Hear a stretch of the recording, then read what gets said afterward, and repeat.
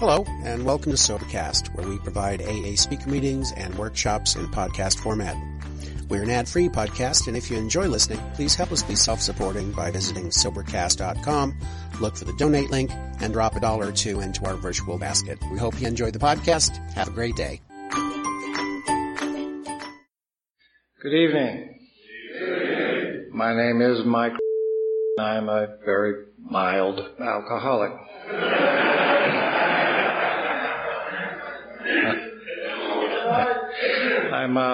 I'm real pleased to be here. Leesburg, Florida, the Central Florida men's workshop. I've never actually been to a men's workshop before, and I'm sure I'm going to be educated.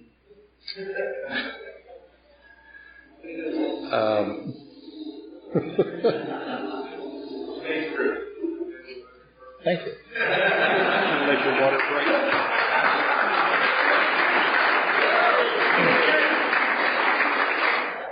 I got to tell you a little story about this. Y'all may not know, but they arrange for your speakers about a year in advance. And so last year I got a call. Well, actually, I didn't get a call. My wife took a phone message. And so I get home and she says, there's a fella named Tennessee who called, and he sounded really interesting. Well, I don't know about you, but, you know, in our marriage we have certain code words.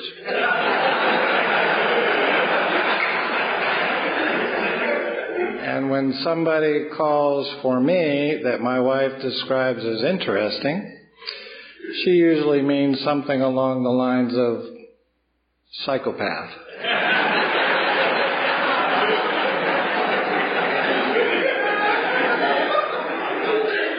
And so I returned the call, and sure enough, he was really interesting.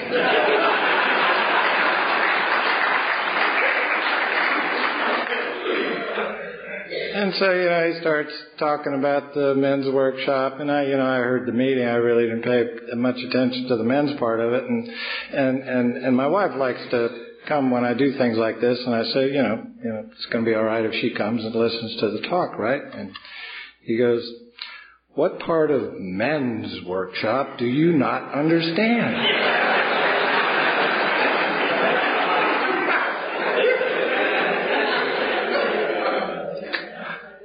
Now, I'd run across folks like him before, so I just said, okay.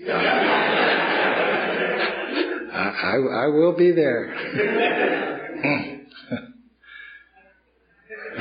My home group is Tradition 3 in Montgomery, Alabama. We meet at 11 o'clock a.m. Monday through Friday. If you're ever in Montgomery, please stop by. We'd love to see you. My sponsor's name is Jim. And Jim is not here today, for which I am very grateful, because my story tends to be a lot more interesting when he's not here.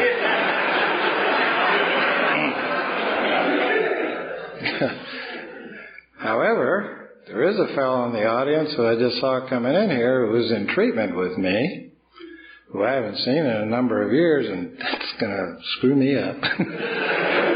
But we'll try to get through it anyway. I'm a physician. I'm a doctor. I practice internal medicine, which is, for those of you who don't know, that's basically pediatrics for adults.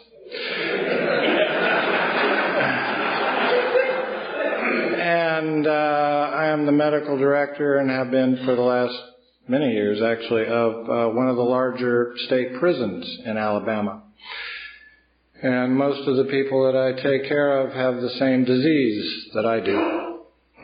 And I take care of a large number of people who are actively dying of complications of the same disease that I have. You know, this business of jails, institutions, and death is not theory to me. It's something that I live every day. I guess the main take-home message is, please do not drink and drive in Alabama. I mean, if none of the other potential complications deter you, think of the possibility that you might see me headed your way with a rubber glove in this hand and a tube of KY jelly in this hand.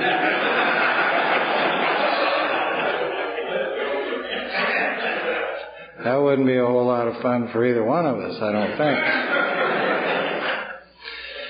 And it's unfortunate, but 3 or 4 times a year I'll be going to AA meetings and see somebody who comes in and then disappears for 2 or 3 weeks, and they reappear on the benches at my place of employment. That happens way too often.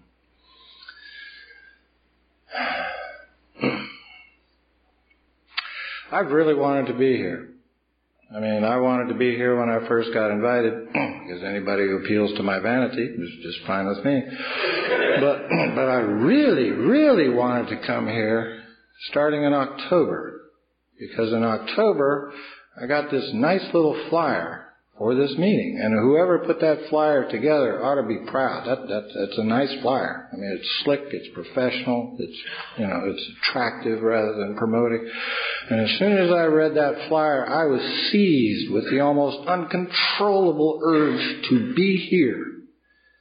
Because I read, among the other things, it said, in big capital letters, there will be no smoking except in designated areas. And as soon as I read that, more than anything in the world, I wanted to be here so that I could smoke in a non-designated area.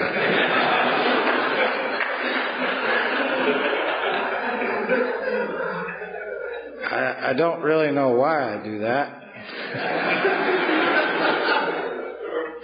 So if you happen to see me after this gig smoking in a non-designated area, it is not my fault.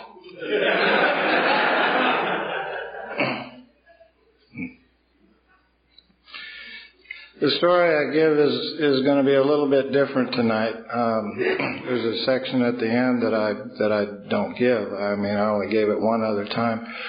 And the interesting person sitting over there heard it, and he wanted me to do that again. So instead of my usual opening,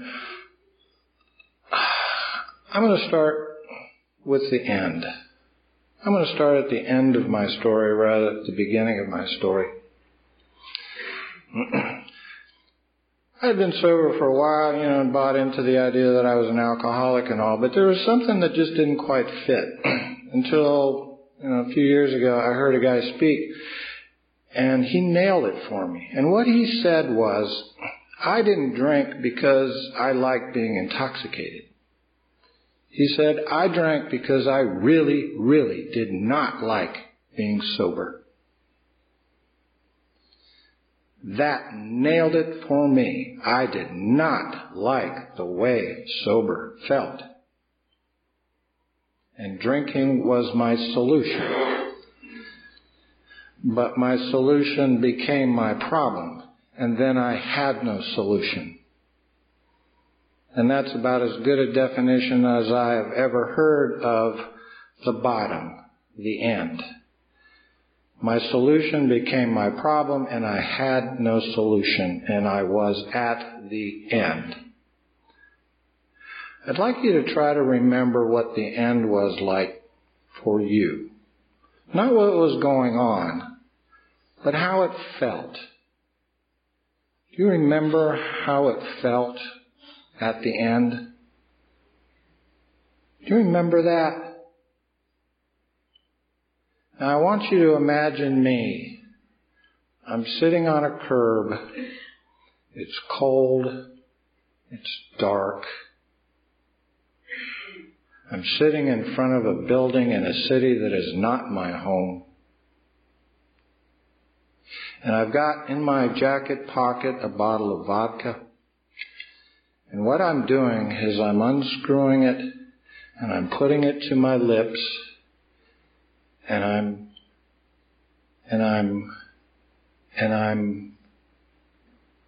trying to swallow, but I can't.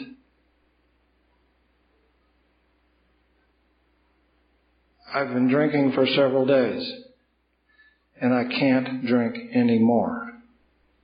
It simply won't go down. And so I drool what's in my mouth back into the bottle because I don't want to waste any. I put the top on the bottle. I put the bottle back in my coat. I sit. I take the bottle out. I unscrew the top. I put the bottle to my mouth. I tip it back. I cannot swallow. But I can't stop trying.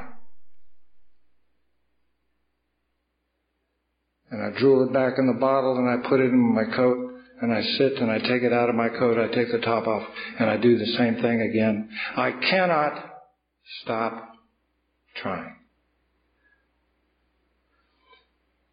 The pain was blinding.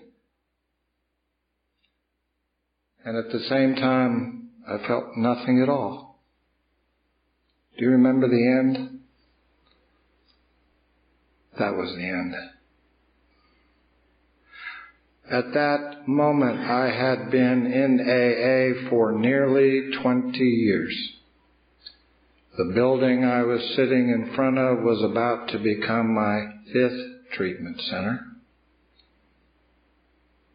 And let me tell you, they don't send doctors to sissy 14 and 28-day treatment centers.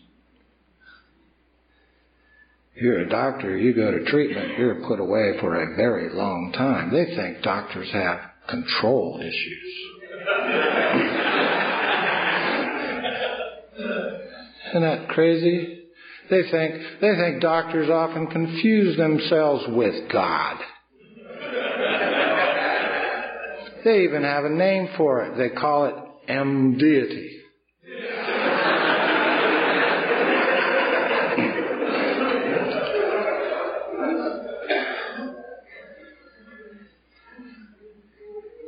I had been to 4 other treatment centers, the best of the best. I had gone into AA. I went to meetings, thousands of meetings. I got a sponsor. I tried to do the steps. I even tried sponsoring other people. And it would work for me. For a while. And then it was like a tiny leak in an inner tube. I'd come out all pumped up, throw myself into recovery. I would do the deal. I did the deal. But slowly and surely the air would leak out. And I knew it was happening. And I'd even talk about it. And I'd go to more meetings. And I'd talk with my sponsor. And I'd do step work. And the air would leak out. And eventually the pain became, I never relapsed on purpose. I knew what would happen if I drank again. I knew I wouldn't be able to stop. I knew the consequences would pile up on me like wildfire. But there would come a point where even the idea that I might get a few minutes of relief from the way sobriety felt, it was worth it. During those 20 years, I probably drank maybe about a year total. But at no time during that span could I possibly, what I know now, have considered myself as sober. It was like living a life of fingernails on a chalkboard. And so I'm sitting in front of my 5th treatment center. My life is in flames. I'm not welcome in my home. I will never practice medicine again. And AA, the only thing that helps us didn't help me. I didn't have no hope because I couldn't stop drinking. I had no hope because I could not tolerate sobriety. I had done the deal. But there was something that was missing. And by this time, I knew what that was. And it was what Bill Wilson calls the spiritual angle. I knew I didn't get that. I didn't come from a religious family. They weren't for religion or against it, but I had no religious training as a child. We didn't talk about banana prices in Brazil because we didn't care. We didn't talk about God for the same reason.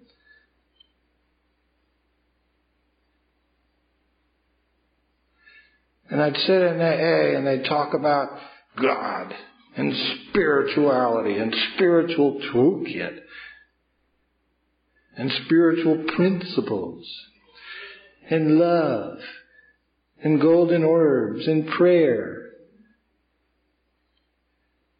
And I got to tell you, this is what it was like for me. You want to know how it felt for me being in AA when I'd hear this kind of stuff? I'm going to tell you a joke. Okay? And I want you to take stock of how you feel right now. Bored, full, sleepy, whatever. But just take stock of how you feel right this minute. I'm going to tell you a joke, and then I want you to compare that with how you feel after I tell the joke. Okay? I'll even tell you what the joke is about. The joke is about a drunken termite. Okay? It's a good joke. Listen close. Here it comes. A drunken termite comes wandering through the town, staggering through the streets, goes up to the local tavern, bangs through the doors, roars into the middle of it, bangs his fist down on the table and yells, "Where's the bartender?"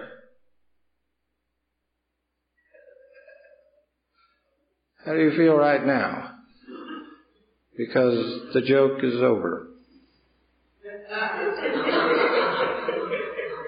Seriously, how do you feel? You feel kind of like, ooh, shit, I think I just missed something.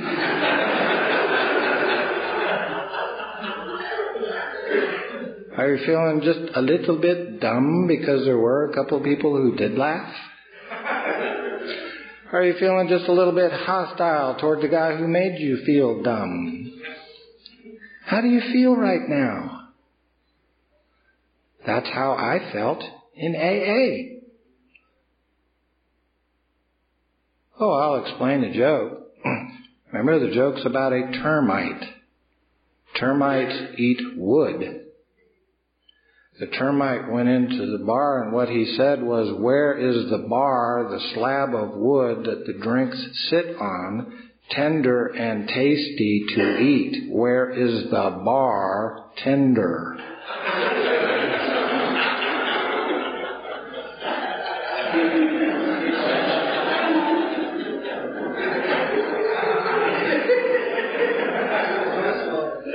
Oh, now it's funny.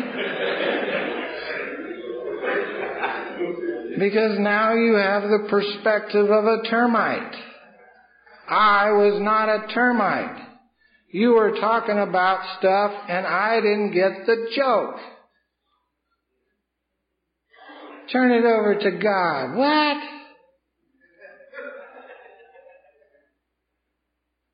Oh, you got to pray for your problems. Praying for the problems isn't going to pay my mortgage.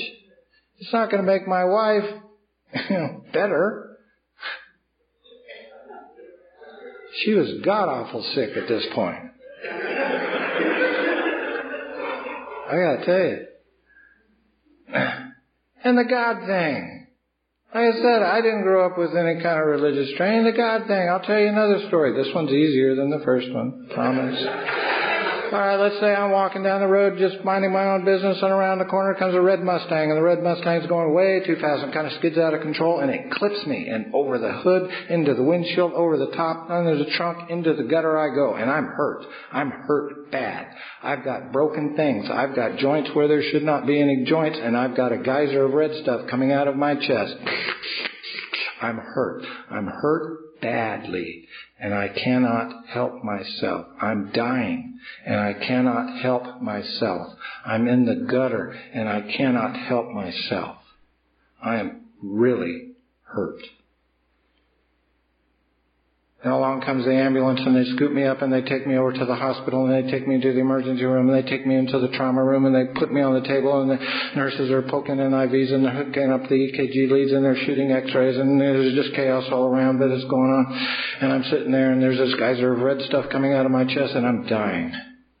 I'm hurt badly, and I cannot help myself, and I'm dying. And in come into the room, into the midst of all this chaos, comes the trauma surgeon. And he looks confident. He looks businesslike. A man who knows his business. And he steps in, the crowd parts, and he comes over to me and whispers in my ear, "Mike, I can save your life. But first, you need to believe with all your heart in the Easter Bunny."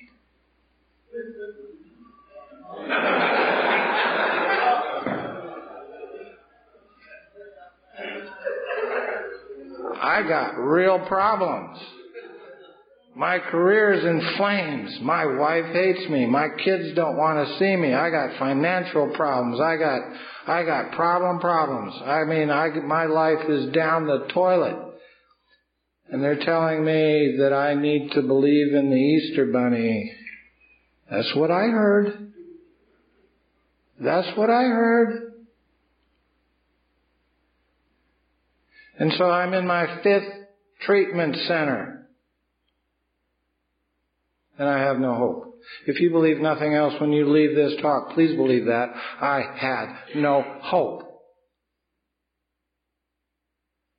Not because I couldn't stop drinking. I couldn't do that. Not because it was because I wasn't going to be able to tolerate sobriety. And the best thing that could happen is I would go through the treatment and I'd go back to that life where it sounded like the fingernails constantly. I'd get up, go to work, come home, eat dinner, go to bed, get up, go home, eat dinner, go to bed. Round and around and around and around. And that was the best I could possibly hope for. And there was no hope there. None. I didn't get this spiritual thing. I was not a termite. Oh, and I knew it would happen. I'd do well in treatment. I'd let them take care of me until I could take care of myself. That's not a problem.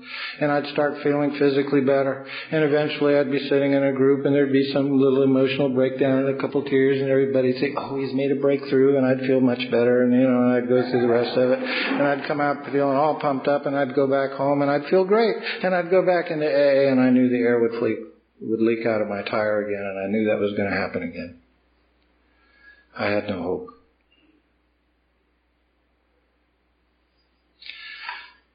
So there I am. I'm a month into treatment. I told you I was going to be there for a long time, so I was just getting started. And I went over to the guy who was running the outfit, and I said, "Yule," his name was Yule. I said, "Yule, you have lied to me." And he said, "I have?" He said, "Yeah." I said, "What did I lie about?" I said, "You said it would get better. I've been here a month, and it ain't gotten better. My wife still hates me. My kids still don't want to see me. I still don't have any money. I can't pay for this goddamn place. I'm in treatment. I'm going to come out. AA is going to be exactly the same. I still don't have money. I'll never practice medicine again. What's gotten better?" And he looked at me and he said, "Well, maybe." He said, "But let me ask you a question." He said, "When was the last time things got worse for you?" Oh, I had to think about that. And the truth was that things really hadn't gotten any worse since the day I had gotten there. They hadn't gotten any better, but they hadn't gotten any worse either. And he said, "Don't you think not going backwards is a big step forward?"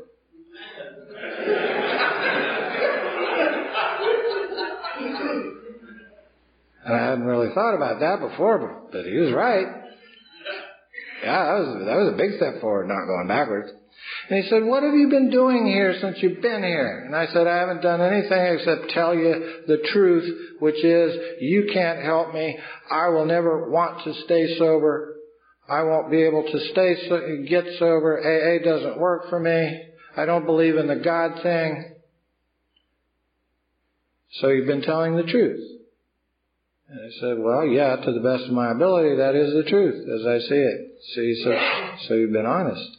I said, "Yeah." And he said, "Isn't it interesting that the principle of the first step is honesty?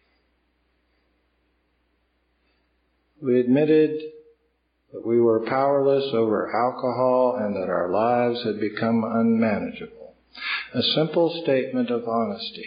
And he said, as a tool, honesty very often won't make things better. He said, but it will always, always, always stop the downward spiral. It will arrest the avalanche. And he said the principle of the first step, the tool that it teaches, is that kind of honesty. When I drink, I cannot stop. And when I do stop, I think about drinking. I am therefore an alcoholic. I may not approve of it. It is just the way it is. It's a statement of honesty. And I had one secret to protect, and one secret only, and that was, I can't stop. And all of the other dishonesty and all of the other secrets, all of the other behavior arose from that secret. I can't stop. And I hurt the people who were closest to me because I had no choice, because they were the biggest threats to find out my secret. And if they found out my secret, they would try to stop me because they loved me. And so they are the people I needed to hurt first and worst. I had to. I had no choice.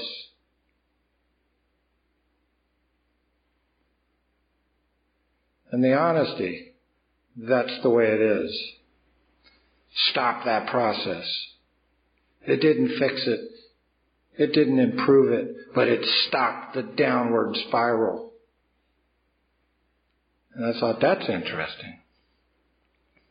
There's a step and a principle. I'd heard this principle stuff. Yeah, but, it seemed to mean the same thing as the steps. So this was kind of in my head, but it didn't really mean a whole lot. But then a few days later, I was in one of those groups, and one of the counselor guys, he read a line he claimed it was from the 12 and 12. And he said, this is a line from the 12 and 12. And it says, AA's 12 steps are a group of principles, spiritual in their nature, which, if practiced as a way of life, can expel the obsession to drink and enable the sufferer to become happily and usefully whole. I'd never heard that line before. I raised my hand and I said, that is not in the 12 and 12. And he said, yes, it is. I said, no, it's not. I've read that book. Sorry.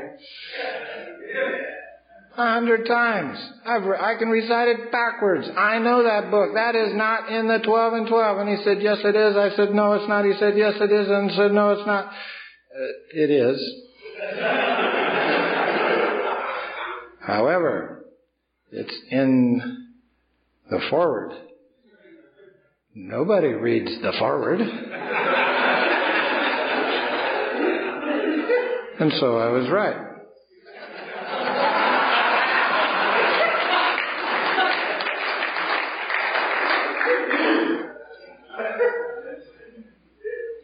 But I started thinking, the 12 steps are a group of principles. Are the principles the same thing as the steps? And if they are, that sort of doesn't make much sense. But if they're different, what is the difference? What's the relationship between the steps and the principles? And I'd never thought of that before. And that was a huge, huge thing for me. I had been doing this for almost 20 years. There was very, very little that I had not heard in AA or in treatment. I'd never heard this. This was new.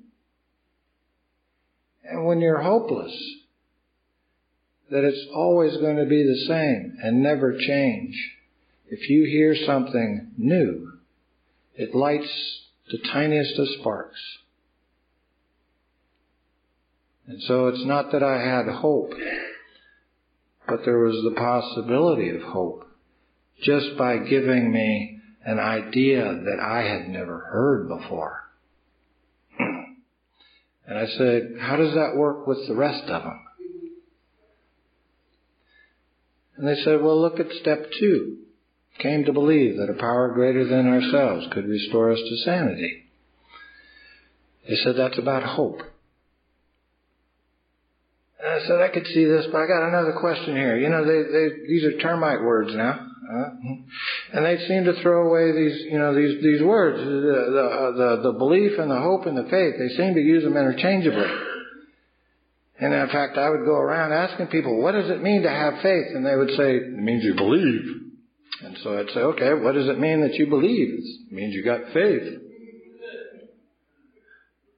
Well, I'm sorry, I was toxic, but I know circular logic when I hear it. That really didn't help.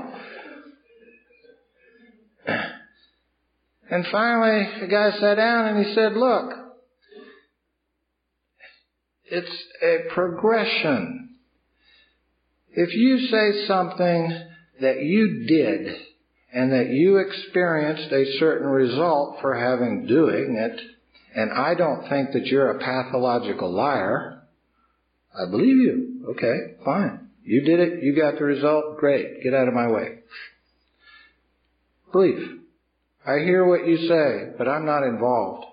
I just choose to believe that you did something and you experienced a result of what you did. But if you say that thing in such a way that I start thinking, well, maybe I can do that too, that's hope.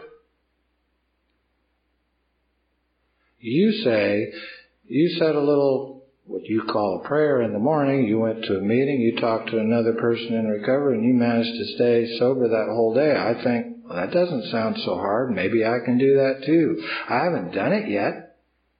I have not experienced the result. However, I'm beginning to be involved. You say it, I believe you. You say it in such a way that I start thinking, well, maybe I can do that too. You have given me something. You have created something in me that didn't exist before. Hope. Now that was a really interesting idea to me because it meant that I could create something that maybe I didn't have. I could create this termite word called hope for myself. I could strengthen hope. And all I needed to do is to go to somebody who's having a problem, who had experienced a problem similar to what I was having, and ask them, what did you do? And then start to think, well, maybe I can do that too. I don't go to you asking, what should I do? I ask you, what did you do? And hopefully you'll say it in such a way that it doesn't sound too hard, and maybe I can do that too. And by doing that, I have created hope. Hope always seemed to me to something that you either had or you didn't.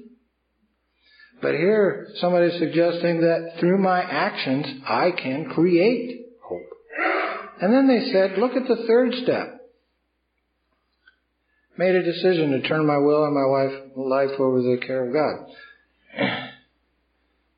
They said that's about faith. And that's the third part of the progression. You say you did something, you got a result. You say it in such a way I start thinking, well, maybe I can do that too. Hope.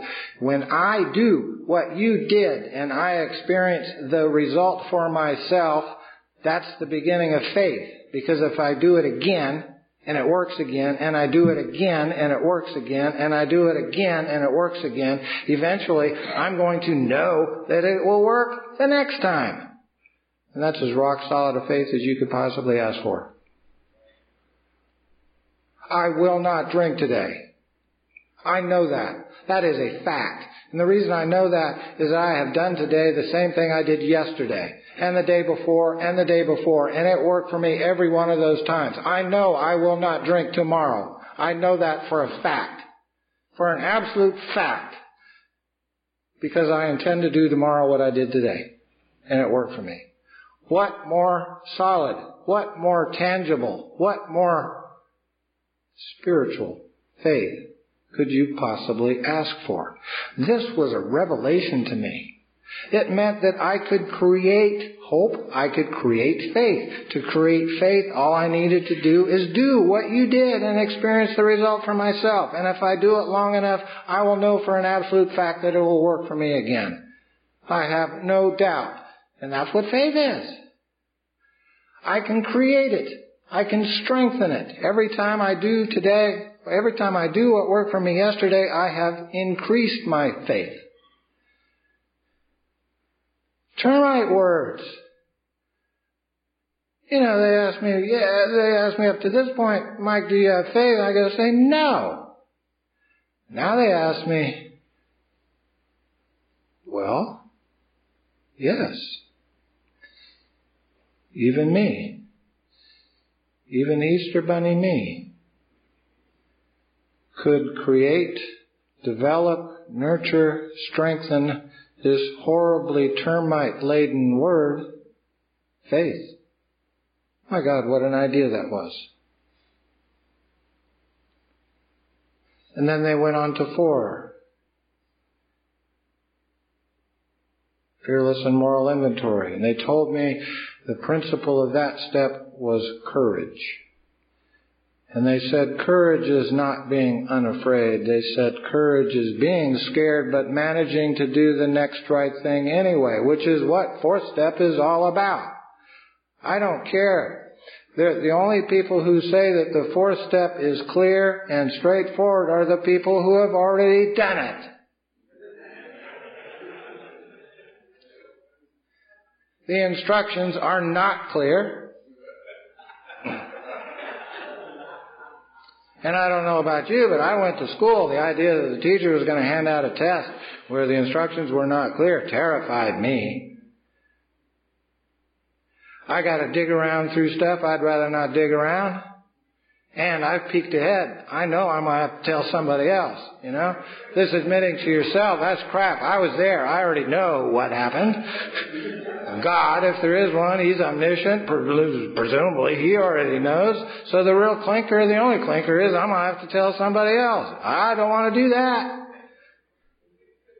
4th step is all about fear. And developing the ability to walk through that fear and do the next right thing anyway, complete the 4th step, finish the last line, by which I can transform fear, which I'm ashamed of, into courage, which I can be proud of. And it feels the same. What an idea. My God. I can be courageous. I don't like going into meetings going, I've been afraid all day, which is usually the case. But I don't mind going into meetings going, I was courageous today, even though it felt the same. By doing the next right thing anyway, the skill taught to me by the 4th step, I can transform that which I am ashamed of, fear, into something that I can be proud of. Courage. Fascinating to me. They also introduced to me the idea about this point that perhaps what they mean by spiritual is simply it changes how I feel. If I am honest in a situation versus not being honest in that situation, it changes how I feel. If I approach a situation with some hope that it's going to improve versus approaching the same situation with knowing that it's never going to get better, it changes how I feel. Hope changes how I feel. That's not theory. I've experienced that. When I go into a situation already knowing that what I'm going to do in that situation is going to work in a certain way versus I'm not real sure about the outcome of this, it changes how I feel. Faith changes how I feel. One way is more comfortable than the other. If at the end of the day I can assign myself bonus points because I was courageous versus shoot myself in the head because I was afraid all day, it changes how I feel. in ways that I've experienced. And they said maybe spirituality is an action that changes how I feel. By my actions, I can change how I feel. By spiritual actions. Being honest is a spiritual act because it changes how I feel. And I thought, that's fascinating. You mean I don't have to do this churchy stuff? Tell me more. Tell me more. And they told me the fifth step. Admitted to God, to ourselves, and to another human being, the exact nature of our own. They said that's about integrity. The ability to tell the truth about myself into the ears of another person. Gee, might that be useful? Oh, relationships. Oh! The ability to tell the truth about myself into the ears of another person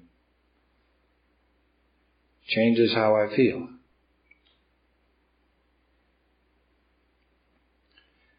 Then they changed my life. They changed my life. Step 6 and 7. We're entirely ready to have God remove all these defects of character. I was hung up on the word entirely. I'm in my 5th treatment center and I'm getting these new ideas. I'm starting to get a little excited that maybe something could change. I don't really think so, but it's possible. They're telling me some stuff I've never heard before. And here it says, entirely ready. Well, the God thing aside, if somebody told me that I had a tumor in my lung, go to a doctor and he says, you got a little tumor there. It needs to come out. But it's not spread anywhere. All we need to do is go in there. It's pretty simple surgery. We just take it out and that'll be the end of it. Well, I may agree that this is a really good idea. But am I entirely ready? The surgeon, he may be one of us who needs to be one of us. There may be post-op complications. It might hurt. Am I entirely ready? No. And it was important to me to be entirely ready because that's what the steps said, and I hadn't been able to stay sober, and I really needed to do something different. And there was another thing, of course. Besides that part, there's another thing. I'm going to tell you another little story. Let's say I have this yard. And I'm real proud of my yard. I like my yard. I take good care of it. I mow it. I fertilize it. I trim it. I plant little bushes. I'm real proud of my yard. I like my yard. It's a nice yard. Over here, I've got a neighbor who has a dog. Well, it's probably not a dog. It looks more like a mutated giraffe. Big dog. I can't say the words I usually say here. Big dog. And this big dog gets out one day, comes over, squats down in the middle of my yard, squats down and takes this enormous doggy dump right there. Big thing. Oh, I'm pissed. I am really pissed. Peeved. I'm really peeved. It looks bad. It smells bad. It doesn't belong there. I want it gone. It's in the middle of my nice yard and it's making a mess of my nice yard. I want it gone. I want it gone. It's got to be gone. I don't like the doggy dump. I don't like the doggy who made the doggy dump. I don't like the son of a bitch who owns the dog who made the doggy dump. And I don't like the woman who married the son of a bitch who owns the dog who made the doggy dump. I want it gone. Well, I've got a neighbor over here, and he comes over, and he says, I couldn't help but notice the fine monument in the middle of your yard, Mike. He says, I tell you what, I have a garden. I can use it for fertilizer. Give it to me. And I say, I'm sorry, that's mine.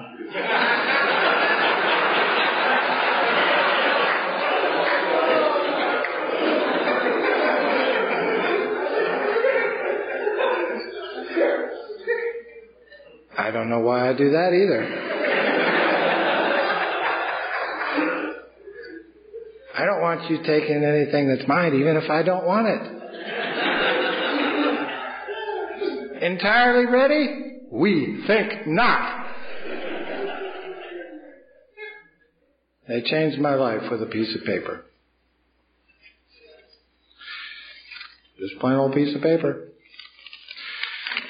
And what they did, for the benefit of the recording, is they tore just a hole in the middle of the piece of paper. And they said, Mike, where is the defect?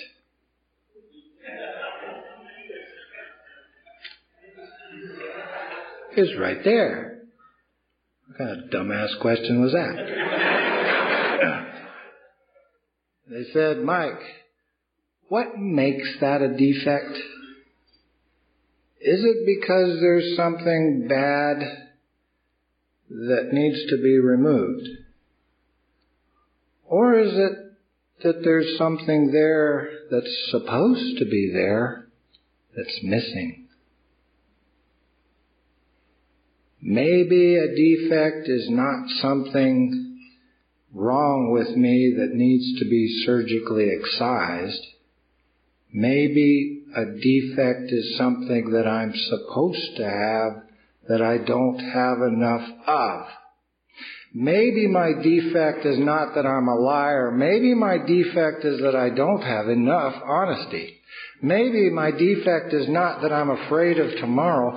Maybe my defect is that I don't have enough faith. Maybe my defect is not that I go around being afraid all the time. Maybe my defect is that I don't know enough about courage. Maybe my defect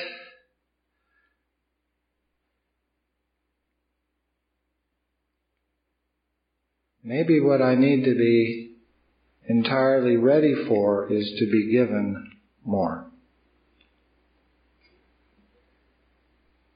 And I can do that. I've been able to ask for more since I was born. I already know how to do that. Please, I've been hurting so long.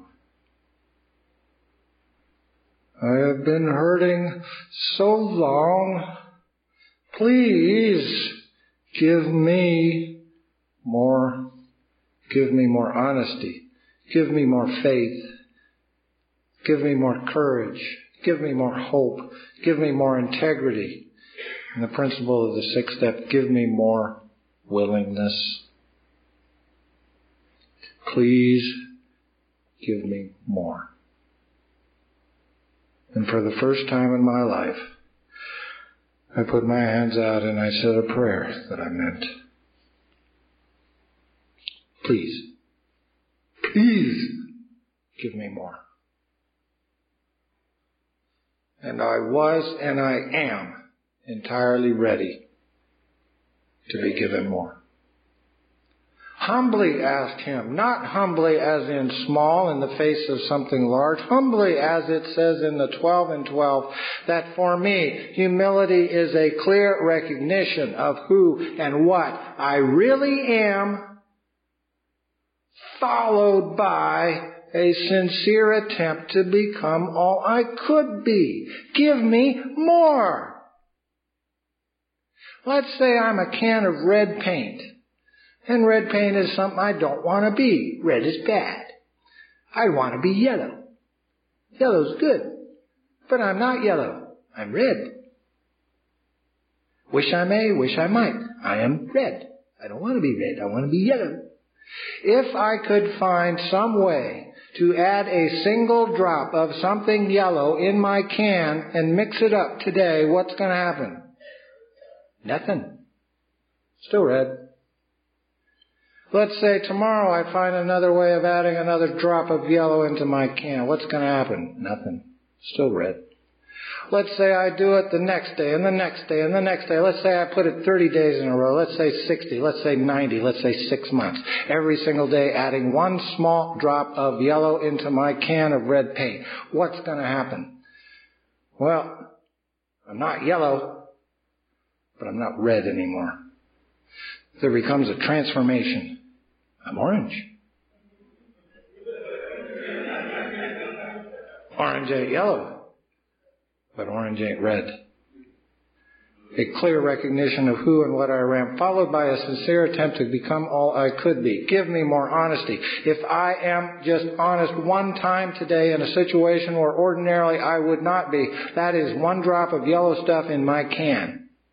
And if I do it long enough, if I keep putting one drop of yellow stuff in my can every single day, eventually I'm going to be indistinguishable from yellow. And yet, at that time, there will still be just as much red as there ever was. I can be what I am and still be in recovery at the same time.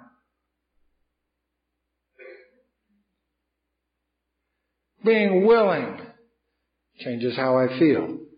A spiritual tool.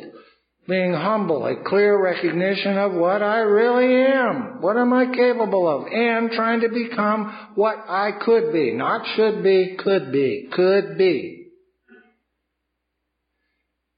And I can do that. There's not one of those things that I can't do. Not one. Me. Godless Easter Bunny me.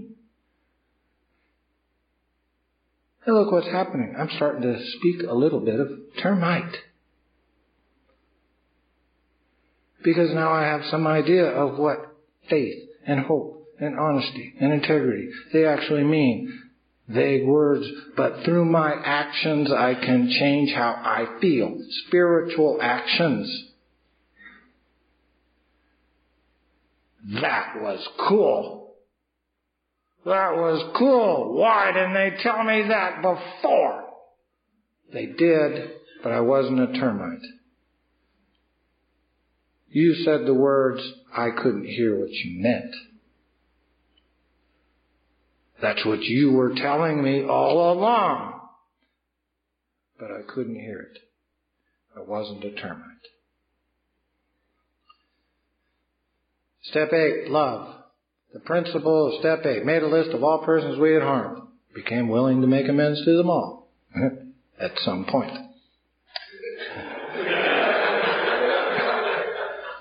Love. And I said, well, I can understand. There is a group of people who I have harmed, who I do love, and I would like to repair those relationships.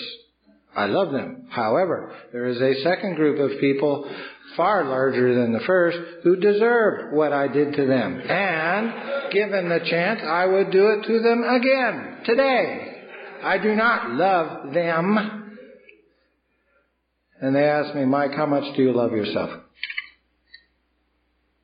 How much is it worth to you to get those people out of your head? How much is it worth to be able to see one of those people headed your way on the same sidewalk you are and not feel like you need to duck into the closest store?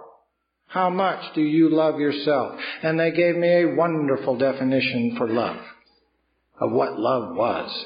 And they said, Mike, I love somebody if I am willing to wash their dirty socks.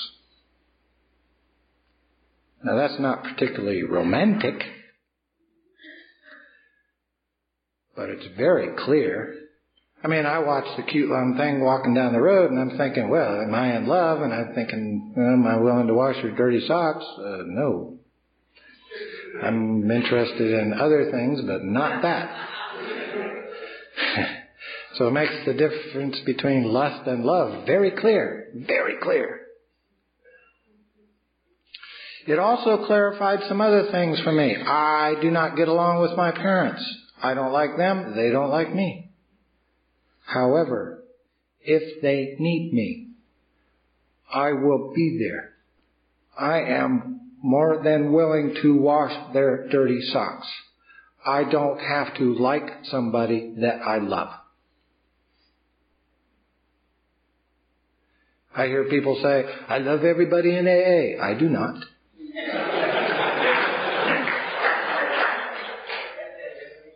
The miracle of it is that there are some that I do love. I am willing to wash their dirty socks. And I don't mind telling them that. 8th step, love. 9th step, discipline.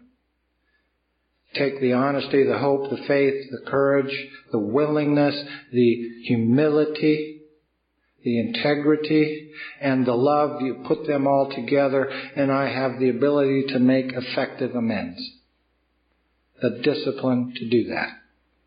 That's why I completely failed in making my amends until I came to step 9. I didn't have the tools. The spiritual tools that allowed me to make the effective amends, to set the book straight. 10, perseverance. Continue to take personal inventory, and when we were wrong, promptly admit it. And I said there's nothing new in that step. I learned how to do the inventory in 4 and 5 and, the amends and all that kind of stuff. And they looked at me and they said, when exactly was the last time that you kept doing what worked for you?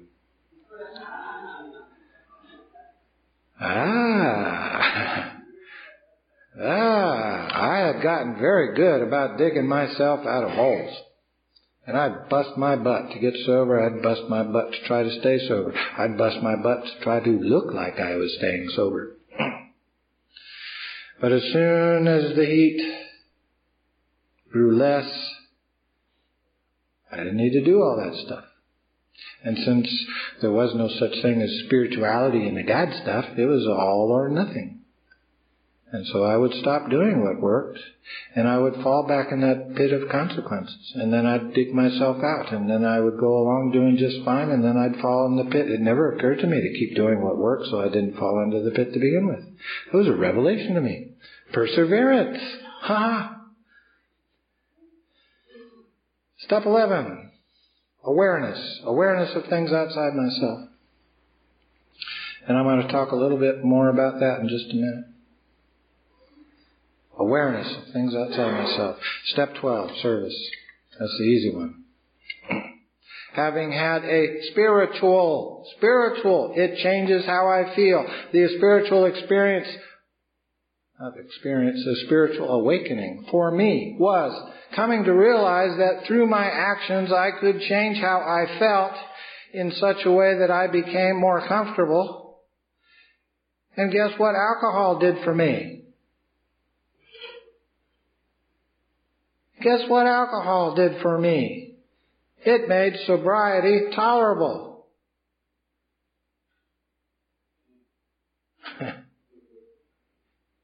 Yeah, sobriety was a lot more tolerable when I was drinking.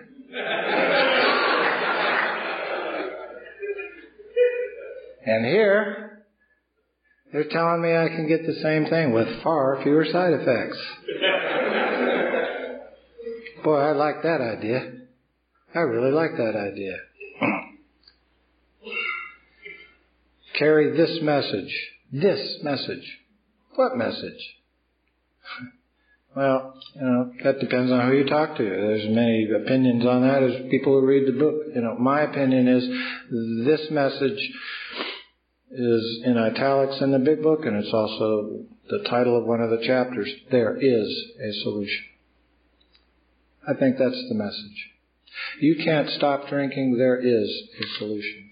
You can't stop feeling ashamed, there is a solution. You can't stop feeling angry, there is a solution. You can't stop feeling afraid, there is a solution. You can't stop feeling lonely, there is a solution. I believe this message is simply, there's a solution.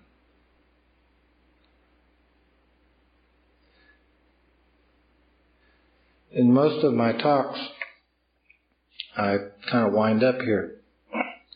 But this last section, I've only actually done in this kind of forum one other time. And that happened to be the one that was listened to. But I was asked to give it, and so I will. There was one other thing that happened to me. I had been doing some work with an individual who is teaching me meditation, formal meditation. And this is in the latter part of my treatment, by the way. So it wasn't like I was sober. But in formal meditation, regardless of what happens, formal meditation really is simply, it's a focusing. Most formal meditations start with breathing. You become aware of things that you ordinarily are not aware of. So you focus on your breathing and you become aware of the respiration that we all do. We're all doing now, but not aware of it until I just said so. Take a body part, become aware of your elbow, that sort of thing. It's a way of focusing, is basically what it was. And so we had spent a number of sessions learning different techniques on how to focus down, focus to a point. In this particular session, what he had asked me to do was I was supposed to bring in an object that represented to me somebody that I loved. I don't even remember what the object was, but, I brought it in. And this time he had me, focus in on the object. And then he had me focus in on the feeling that the object represented, the love. Call it that. And then he asked me to do something that I'd never done before. And he asked me to come from that focused point and simply follow that feeling outward to see what happened. And so I did that. And to my surprise, I was able to do that. And there seemed to be a trail. And I can't really describe it any better than that.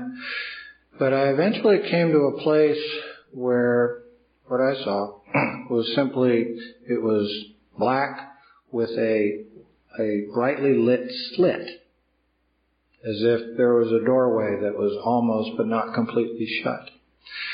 And so, in my mind's eye, I went up to the slit and tried to look in. And all I could see was, again, description is hard, but a brightly lit but dirty white fog. The kind that you might drive in early in the morning. But as I was doing this, there came on me, it was a feeling. It was very, I won't say intense, but it was very much like the feeling. Did any of you, when you were little kids, lean up against the hood of one of your parents' car as they kind of very slowly inched it forward and you're pushing back against the car? There was this sense that there was a propelling force that was associated with this slit. And the feeling became very intense. And then I came out of the meditation and to my surprise, I was crying. But I wasn't sad. And I hadn't even noticed myself crying. And the guy that was working with me, he said, "You touched something, didn't you?" And I said, "I gotta go." And I left. I don't know what I looked like that day, but I must have looked like something because people kept asking me, "Are you okay?" And I'd say, "Yeah, I'm fine." The next morning, when I woke up, let me back up. I have always had this obsession that I needed to feel better. That it became, eventually, I need to drink. The obsession. It was like walking against the wind. Even in the years that I was not drinking, and in AA, and in supposedly good recovery, it always felt as if I were walking against a wind. Which meant that I could never stop and rest, because if I did, I would be blown backwards. Always I had to walk against this wind. What I noticed the following morning, that was gone. I had never noticed that it was there until it was gone. It was like a piece of me that I had never really felt before. I really felt that it was gone. And I gotta tell you, I started getting disturbed. I mean, I'm thinking, oh shit. See, I'd read this Bill Wilson thing, on the mountaintop and the wind rustling through his ears and those kind of. And, and I'd heard other people talk about it and, but I also work in a prison system and I know about this, come to jail, come to Jesus. Go to treatment, come to Jesus. And, this whistling around the mountaintops and all that kind of stuff, that was just a load of crap. And if it did happen, it certainly wasn't going to happen to me. But I felt, and it's so hard to describe how I felt. It might feel, let's say that you go to sleep in your own bed, in your own house, and you get up the next morning and you walk out into your living room and the furniture is completely rearranged. Nothing is missing, but your furniture is not where you left it when you went to bed. How would you feel? Well, mostly, what the hell? Who did that? And my God, they might come back. It was not a happy, joyous, and free experience for me. It freaked me out because this didn't happen. And it wasn't gonna, if it did, it wasn't gonna be me. And I can't tell anybody about it because they're gonna start thinking, jailhouse conversion. So there's this war going on. Did it not? No, it couldn't have. And there's this noise going on. But I didn't want to drink. And that had never happened. The wind had died down. The wind wasn't there. And I'm thinking, I'm a doc. I'm thinking, post-acute withdrawal syndrome. This is not real.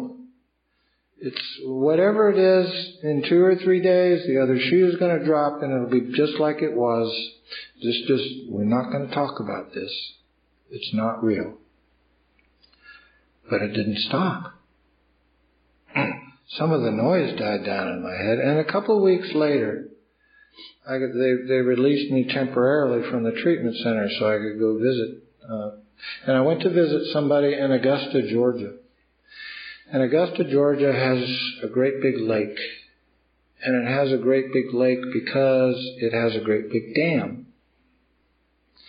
And so my friend and I, who's also in recovery, we were sitting at the bottom of the dam in a little gazebo that they had.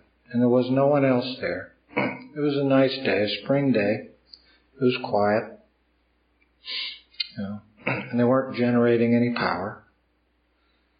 And there was no one else around. And we were just kind of sitting, enjoying this nice day. And all of a sudden, I could feel the water that was behind the dam. I was aware you would feel it too. I would have known if there had been no water behind that dam. If that dam was new and the lake had not filled, I would have known that there was no water behind it. I could feel the power. I could feel the weight. I could feel the potential force of millions and millions and millions of gallons of water.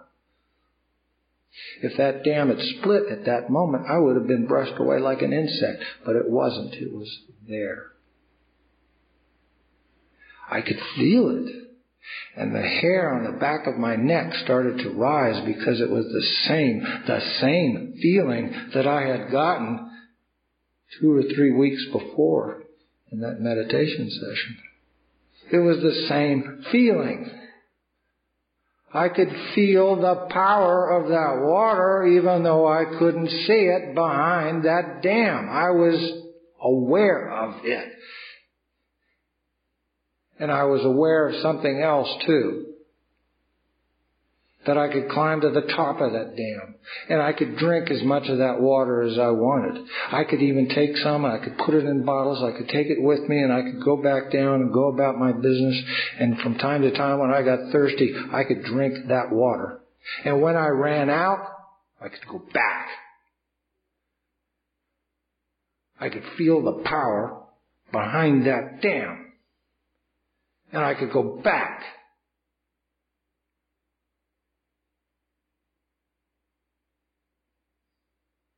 A couple of weeks after that, I'm back in the treatment center and they're trying to decide whether I should go home or not. And there was some question whether I needed to stay for a very long time. We were having relationship issues.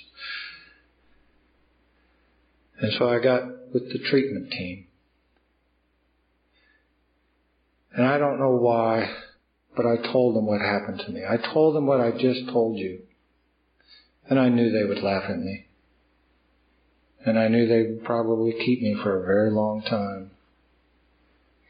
And I knew that they would point and say, jailhouse conversion, oh my God, there's another one. But they didn't. They didn't say anything.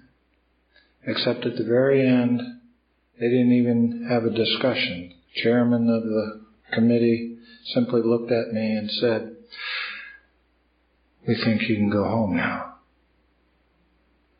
And so I went out and I sat down on that same curb. Very same curb. Only it was daylight. And it was warm. And I was going home. And I was sitting there with my head in my hands.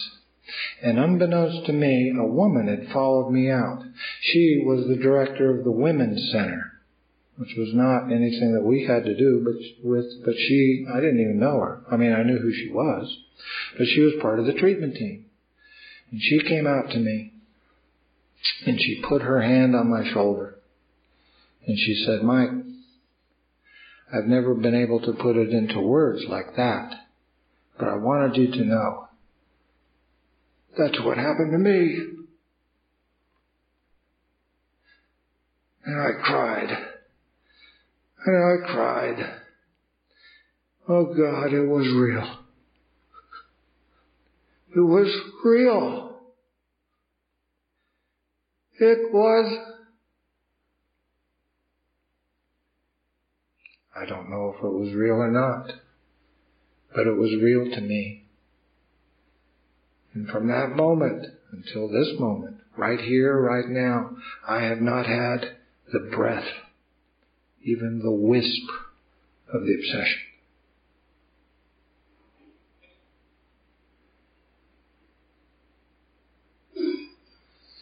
And what that did, it didn't take away anything except the obsession to drink.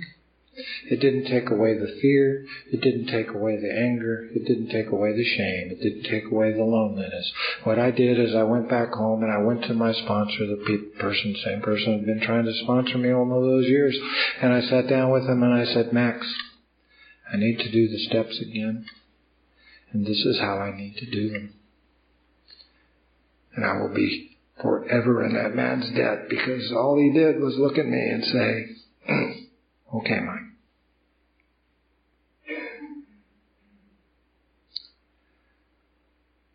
People ask me, one of the most common questions nowadays is, how do I feel about the God thing? Well, I don't know if there's a God or not. There's plenty of people who are smarter and more dedicated than I ever have been. They don't know the answer either, as best I can tell, but I can tell you that when I conduct myself as if there is one, it changes how I feel.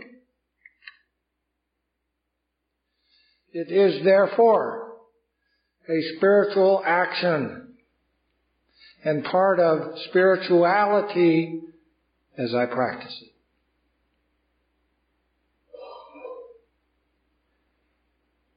I am grateful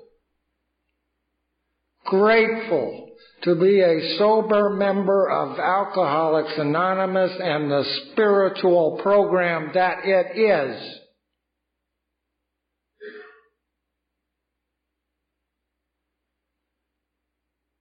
I'm going to leave you now.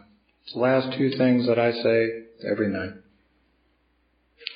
Every night after I've climbed into bed and somewhere between that fuzzy zone between being awake and asleep, I say two things every night. It's part of spirituality to me. The first thing I say is, thank you. Thank you very, very much for listening. And then I say, good night.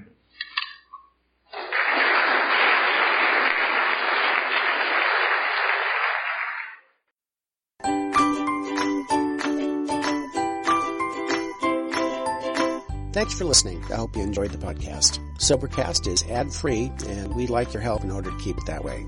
So if you'd like to help us be self-supporting by pledging $1 or $2 a month, visit Sobercast.com and look for the donate links. Thank you very much.